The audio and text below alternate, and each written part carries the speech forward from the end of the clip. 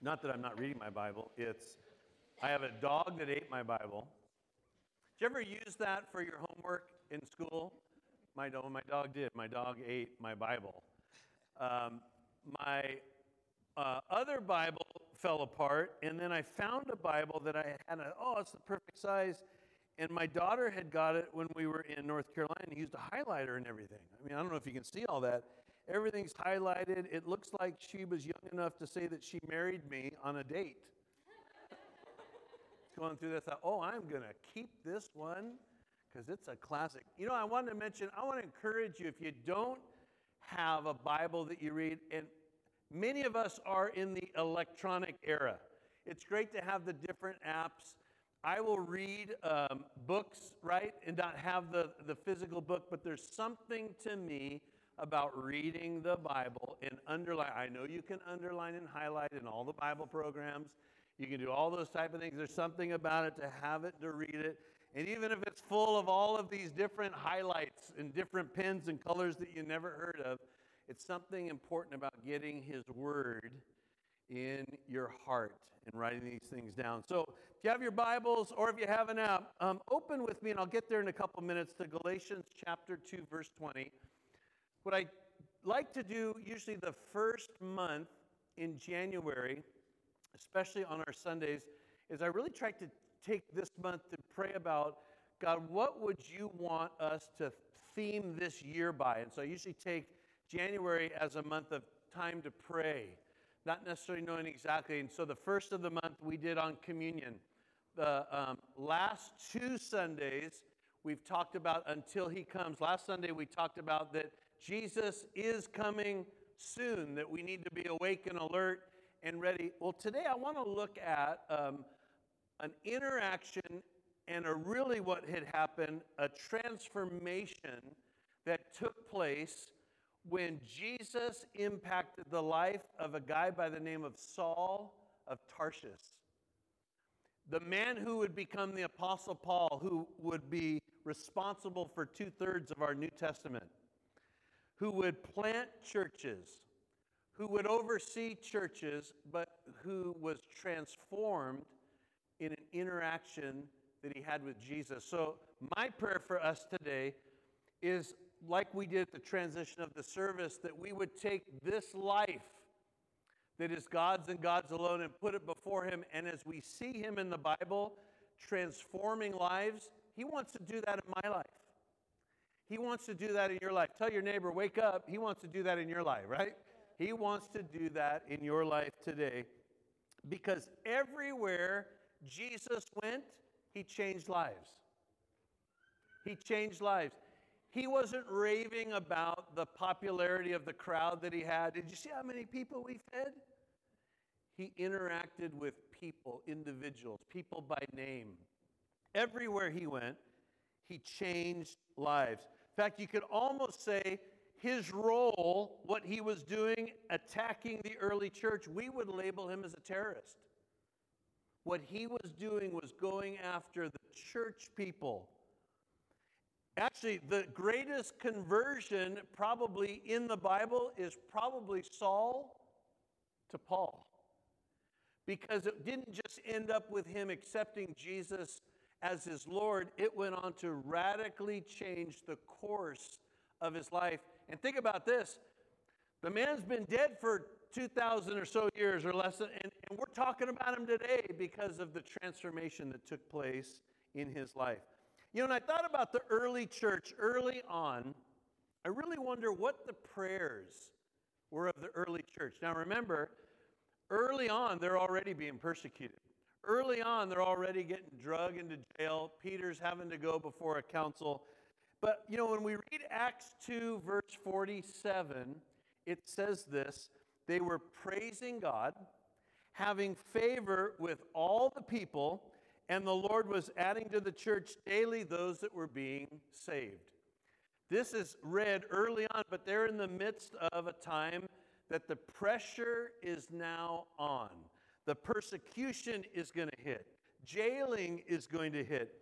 In fact, even if you read your Bibles as you go through the book of Acts, they are specifically told you are not allowed to use the name of Jesus. Now, did that stop them? No. But we read that verse, right? So what were they doing? What's a great way for us? They were praising God. They were having favor with people, and the Lord was adding. I was with a pastor a week ago that prays once a month in his city's church council meeting, and he is told you are not allowed to say the name of Jesus. Okay, so when we're reading these things, right, these are, so I couldn't say it, I would have to write it down. So he closes with, and I want to end my prayer time with the one that has changed my life, that you can read about in the Bible, that was crucified and rose again, and is seated at the right hand of the Lord. And he says, amen. Right? Right? He just says it right out there. So these things that we're reading, don't be shocked. This is happening in a city in California, forbidden to say the name of Jesus. In Acts chapter 9, verse 31, it says, then the churches throughout all Judea, Galilee, and Samaria had peace and were edified. There's still persecutions. There's still jailings. There's still being forbidden. They had peace. They were edified. And walking, here's the important part, walking in the fear of the Lord and in the comfort of the Holy Spirit, they were multiplied. Well, Jesus says in Acts chapter 1, verse 8, he tells them to take the gospel to Jerusalem, Judea, Samaria, and to the ends of the earth. What had happened was the church was going so good that they were all kind of camped out in Jerusalem, and the minute persecution hit, they started going out. And so that's when we read that scripture, that the churches throughout all of these different areas had peace, and they were edified in the midst of this. But there was a guy by the name of Saul that really upped the game. He wasn't one that was just happy about imprisoning Christians. He wanted to destroy Christians. In fact, his mentor, Gamaliel, who you can read about in Acts 5, his mentor says this in just 2 verses about what to do with the Christians. And here's what he says. He says, and now I say to you, keep away from these men and let them alone. For if this plan or this work is of men, it will come to nothing. But if it is of God, you cannot overthrow it, lest you be found to fight against God. So what was he saying to do with the ones that he jailed? These apostles, just let them alone. Let them alone. If it's not of God, it's going to fizzle. In fact, if you read a little bit in chapter 5, he mentions 2 guys, a guy by the name of Theudas and a guy by the name of Judas, a different Judas, who had multitudes of people following them. Interesting that the first one, Theudas, had 400 people following him. Both were killed, and the people dispersed. It's interesting the Bible would say 400 because the Apostle Paul in 1 Corinthians talks about that there were over 500 eyewitnesses of Jesus. But it's mentioned here, leave them alone. If it's not of God, it'll fizzle. But if it is of God, you'll never be able to overthrow it. Well, Saul must have not been there. Or maybe Saul was the guy that was supposed to do the dirty work. Because when Saul woke up in the morning and his feet hit the floor, his mission was to destroy the Christians, destroy this church, stamp out the use of this name of Jesus. And so he's on the move. In fact, we read first about him in the book of Acts, in Acts 7, verse 58. And it says this about the stoning of Stephen. It says, and they cast him out of the city and stoned him. And the witnesses laid down their clothes at the feet of a young man named Saul. Taking off a robe so that they could pick up a stone, and they stoned Stephen, the first martyr of the church. The one, if you read about, was peeking into heaven, and he was declaring Jesus, and he was stoned. I mean, I thought, that's not a way to go out, is it? getting pelted with these big stones, but the guy holding these robes where the clothes were is Saul. And you kind of get a picture, if you could, that this is what Saul envisions happening to all of these Christians. We've got to wipe them out. We don't have time to go into his back life, but man, this guy studied hard. He was the up-and-coming one.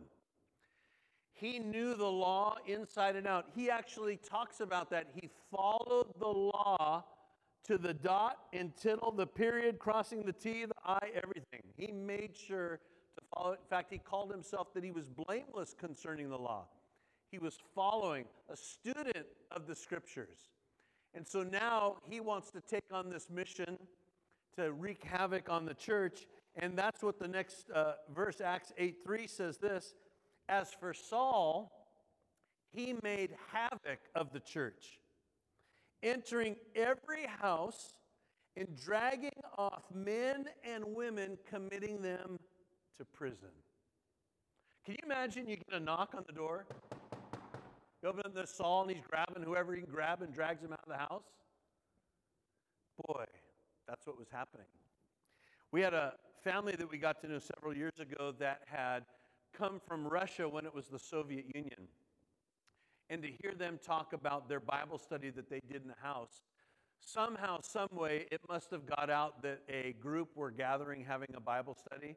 And they told the story this way. In a matter of just a few days, they noticed that a huge outdoor light had been installed that shined right into their backyard. Like overnight, somebody installed this light that was shining now in their backyard because that's where they would have Bible study. So the dad had the kids go out and throw rocks at it to break it, right? Make sure that it was broken because they'd have their study out there. In a day or two, it would be fixed. And so they knew they were being watched because they were having Bible studies in their house. People were coming to Jesus. They would even put up a light, right? Nowadays, somebody'd put up a camera, but they would put up a light back in those days. We read that about Saul. He's wanting to make havoc out of the church. In fact, in Acts chapter 9, verse 1, it says this, then Saul, still breathing threats and what? Say it with me. Murder. Wow. I thought the guy's supposed to follow the law. He's breathing threats and murder against the disciples of the Lord. He went to the high priest and asked letters from him to the synagogues of Damascus, so that if he found any who were of the way, whether men or women, he might bound them and take them to Jerusalem. He wants an official document to go find the Christians, to bind them up and drag them back to Jerusalem. And so obviously he's going to get that wish to do it. But there's going to be an encounter. We won't take time today to read it, but you can read it in Acts 9. He's going to have an encounter on the road to Damascus with Jesus. In fact, Jesus is taking it personally that he's persecuting his church. Let me put a little period right there. If you've never researched these countries that persecute Christians, I'd encourage you to do so. It's so easy to do. But when you read about the testimonies that are taking place of people that regardless of the climate of the country are still having Bible study. I tell this story all the time. We showed a picture a couple years ago. It was the South Koreans that were loading Bibles on all of these balloons, and they had some GPS little propeller on it, and they were sending the balloons across into North Korea, and at a certain location, it would drop these Bibles. And so these guys in the article are being praised that they would have the guts to get Bibles and to send them over to North Korea, but they quickly stopped the reporter to say, it's not us that has the guts. It's the North Korean that the minute those Bibles hit, go and pick it up. They're the ones. You know, we read about these countries that it would appear that they're cut off to the gospel, but then you read reports about Iran, these places that the gospel is moving. Well, it's just like Gamaliel said, you can't stop it, right? You can outlaw it, you can ban it, you can't stop it. The Word of God, the Apostle Paul said, is not chained. You can't chain it down. It begins to move. So Saul has this encounter with Jesus that he can't see, and now he's been taken, and at that time, God speaks to a man named Ananias and says, I want you to go to a street called Straight, and you're going to witness to a man named Saul. Now, if you and I had those things, great. Ananias, God, I've heard of this guy. Are you sure? This isn't a trick? Am I listening to the right voice? No, not Saul. No. Let's leave him alone. Well, we know that Ananias goes and prays. God didn't pick the wrong guy to go. He ends up praying. Saul begins to see. The Bible says that immediately he preached Jesus in one of the synagogues, and people were really skeptical about him. They were wondering, like we would probably do today, is this for real? Well, it seems like in the scripture that Saul goes away for about 3 years, and is studying the scripture, spending time probably with the apostles until he comes out and starts fulfilling the ministry that he has for Jesus. His identity and name will change, but that's not what changed with Paul. Jesus changed him. If Jesus can change a man that is that ruthless, he can change any heart, and that is his mission, to change hearts. In fact, the Apostle Paul refers to a few times. I want to read one of them. Galatians chapter 1, verse 13. For you have heard of my former conduct in Judaism. You probably had to say that in churches because you probably had to say, you probably heard of me, what I did, but he said, how I persecuted the church of God, what? Beyond measure, and I tried to destroy it. Boy, that would be a humbling thing if that's what you did. And now you're writing to the church of Galatia, and you're reminding them about who you were. I don't like thinking back sometimes about who you were. Things that you did. I was proud of myself the other morning. It was Thursday morning. Freeway was backed up. And this guy decides to cut right off in front of me, almost clipped the car, and I hit the brakes, backed up, and I honked. Wasn't allowed, it wasn't one like, I'm going to, honk, ever having, just like one of that. He rolled down his window, and he flipped me off and was swinging his hand in the air, and he was probably saying it in the car. And I thought, it didn't do a thing to me, right? It didn't cause any road rage. You didn't have to read about a pastor on the 210 freeway on Thursday. But I thought, I'm so glad he didn't meet 19-year-old me. Does anybody have a witness like that? I'm glad he didn't meet 19-year-old me. And we think back and we think, oh, how he's changed us. Yet, it's been an investment on our part to get this nature out. However, yesterday, I was running my son. He needed a suit. We were running to Los Angeles early in the morning to get him a suit, and he was hungry. We were pulling through a drive-thru, and my family says, these things only happen to me to test my nature. Because it never happens to them. Like a month or so ago, I was pulling in the morning early to get coffee, and this car was taking forever, and you could see the person was arguing with the person at the window. And when I pulled up, they said, I'm so sorry. They had ordered 15 drinks with one person in the car, and we told them they had to go around and park. Well, this lady's arguing. She doesn't want to park. She's going to put it in park. She's going to block up the whole drive-thru lane, that type of thing. And, they always say, that only happens to you. So we're pulling through a drive-thru. He's hungry, and this car pulls in front of me, and they stop, and they get out. They're parked in the drive-thru lane, and they start going through the back of their car. I don't know what they were looking for. I'm noticing the lines moving up, and it's an older couple, and I usually say this to get a rise out of my son. I'm going to honk at him. No, you're not, Dad. Yeah, I'm going to give him a good honk. So I'm kind of laughing. He'll talk to me tonight probably. And I'm noticing that the last car is about through the window, and she's still going through the back of her car. And she finds her purse, evidently, in the back of her car. She gets in the car, and they don't move. They're going through her purse, or they're looking through something, and I'm telling you, it's taking, I thought, I can't drive around them. Maybe I should just walk around them. Finally, they get up, but they just take so long, and I see them get the window, and they got 1 cup of coffee. And then I drive off, and I think, I had no response at the guy that was letting me know what he thought of me on the freeway the other day, and yet I'm perturbed at the lady that just can't find whatever to get her 1 cup of coffee. Can anybody have a witness? All right, to those things. So I need that transformation all the time, right? Testing all the time.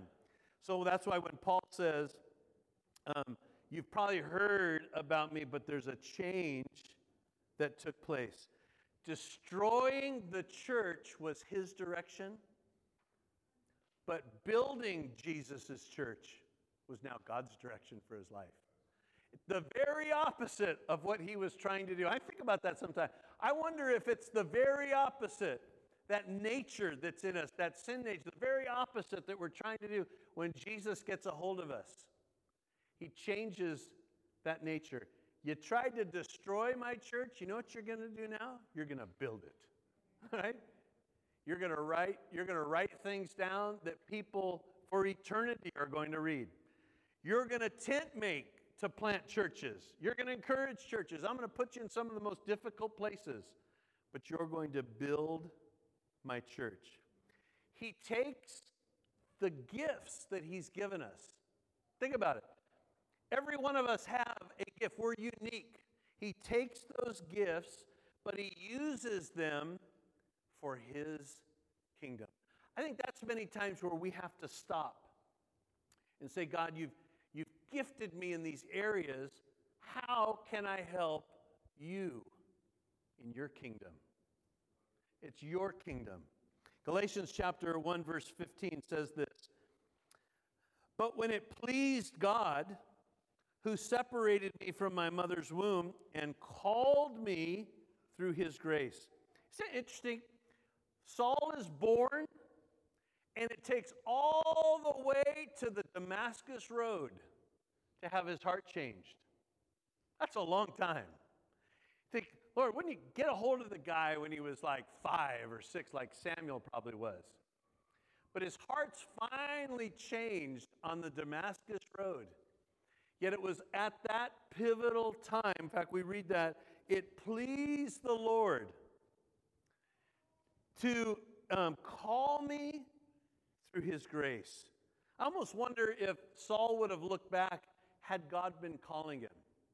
He's so studious of the law, but he couldn't see who Jesus was. And in Galatians chapter 2, verse 20, where I told you to go just a little bit ago, I wanted to read this today. Galatians 2:20. And he makes this verse personal to him, and he says, I have been crucified with Christ. In fact, I'd encourage you, if you're taking notes out of your Bible, to write your name in there, so that you could even say, Walter has been crucified with Christ. Let me read that. I have been crucified with Christ. It is no longer I who live, but Christ lives in me. And the life which I now live in the flesh, I live by faith in the Son of God who loved me and gave himself for me. In fact, the Message translation says it this way. I have been crucified with Christ. My ego is no longer central. That's a great translation probably for the Apostle Paul and for us. My ego is no longer central. It is no longer important that I appear righteous before you or have your good opinion. I am no longer driven to impress God. Christ lives in me. I'm no longer driven to impress God. That's religion. That's the Saul that was blameless in the law, doing everything religiously. He says, I'm no longer like that because Christ lives in me. The life you see me living, is not mine, but it is lived by faith in the Son of God. Let me read that again. The life you see me living is not mine, but it is lived by faith in the Son of God who loved me and gave himself for me, and I am not going back on that. I love how he reminds us that this life is daily living by faith. The Apostle Paul will write later, I daily crucify this flesh. He didn't say I do it on Friday evening for the weekend. No, it's a daily walk. You know how often we walk with Jesus? Every day. It's an everyday walk. It's an everyday connection.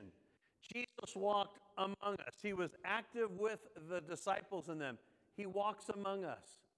It's an active relationship every day. Why? Because Jesus is the one that transforms lives. And what we started this service off today, I wanted to read this one again. Romans 12, 1 and 2. And this is out of the Message. But I want you to make this personal today for you. This is your verse today. This is my verse today. And I love how it says it. He says, so here's what I want you to do. Say the next part with me. God helping you. We need his help. Here's what I want you to do. God helping you. Take your everyday, ordinary life, your sleeping, your eating, you're going to work and walking around life, and place it before God as an offering. Embracing what God does for you is the best thing you can do for him. Don't become so well adjusted to your culture that you fit into it without even thinking. Instead, fix your attention on God, and you'll be changed from the inside out. Readily recognize what he wants from you and quickly respond to it. Unlike the culture around you, always dragging you down to its level of immaturity. God brings the best out of you, and he develops a well-formed maturity in you. I love that. Take this life and all of the things that you do and place it before him. I really feel like when the Apostle Paul said this, and this is translated the Message, that he's also talking about what he did with his life. Leaving that former life that he was on the fast track, the best educated, a Hebrew of Hebrews. And yet when Jesus transformed his life, he probably didn't picture all of the things that Jesus would have from him, and he placed his life before God as an offering. He was well adjusted in the culture and reminds us, don't be so well adjusted into your culture that you fit in and you don't think. Boy, that's a good word for us today, that we don't just fit in without even thinking. How do we think? We go back, what does God say about it? Don't fit into it without even thinking. In fact, he says, fix your attention on God, and your change will be from the inside out. The true you is on the inside. The inside of you. I love that bit. And God brings out the best in you. Isn't that true? The best part of us is what God brings out. The other part we want to stamp down and put away. He brings out the best part. It's interesting, the most famous person in the world, Jesus, who's had more songs sung about him than anybody else, walked this earth. In fact, we even named time after him. Don't let them rewrite time. It's before Christ, right? In Anno Domini, the year of our Lord, after death. Don't let them rewrite. It's before everything was done. He's named as time, but he wants to change lives. And he does it on the inside out when we give our life to him as an offering. Bow your heads, if you would, with me today. And I love that part of Romans 12, 1 and 2 out of the Message, because we need to hear that sometimes. So here's what I want you to do. How many times do we say that? Lord, what do I do? Here's what I want you to do. And say this with me: God will help me. Right? Let's say, God will help me. God, we take this everyday, ordinary life, as the scripture says, sleeping, eating, going to work life. Many of us can put down going to school, working our jobs, businesses, but we place it before you as an offering. Because you are the most important thing in our life. And not just an important thing, you are Lord in our life. And so Jesus, head of the church, we submit these lives to you. You can take somebody like Saul, who's on a completely different path, doing evil against the church, change his heart to become the most radical believer that we'll see, and the exploits that he does because of Jesus transforming his life. Father, let us never pause in life or stop and not think that Jesus can't transform this life. It's never too late. When you knock, it's not to drag us out to prison. When you knock, it's to come into this heart and transform our heart. So with every head bowed and every eye closed, if you're here today and you've never made Jesus the Lord of your life, you've never said, Jesus, be my Savior, I want to give you that opportunity today. In fact, even if you've been running from him, doubting him, and maybe this is a day to come back, we're all going to pray this prayer today. But when you pray this, as the Bible says in Romans 10, you confess it and you believe it in your heart. Let's all pray this prayer together. Ready? Dear Jesus, I believe in you. I believe that you lived and that you died for me, but you rose again. I accept you as my Lord, my Savior. Thank you for bringing me into your family. Thank you for forgiving me of all my sin. Thank you for transforming this life as your offering. In Jesus' name we pray. Amen. Stand with me if you would. In fact, as always, if you prayed that prayer, it's the most important prayer that you can ever pray is that first one, that Jesus is Lord. If you prayed that today, we want to make sure that we can pray for you at the end of service as well. We're going to end with this chorus, and then Michelle will dismiss us today. Your everyday, ordinary life, you're sleeping, eating, going to work, and walking around life, and place it before God as an offering. I have a homework assignment for you this week. I'd like for you to take a piece of paper and fold it in thirds, and then fold it in half. And I'd like for you to take each box and take your, sleeping in one, eating in another, going to work, and walking around in another. And in each of those boxes, figure out what it means to place your ordinary life before him in those areas. Have you ever thought about it? What is it like to place eating as an offering before the Lord? God, I haven't figured that one out. I might need to do eating in each one of the boxes. But what does it mean to place our ordinary, everyday life? Sleeping. Are we good stewards of our sleeping? Have you ever even thought about it? Probably not.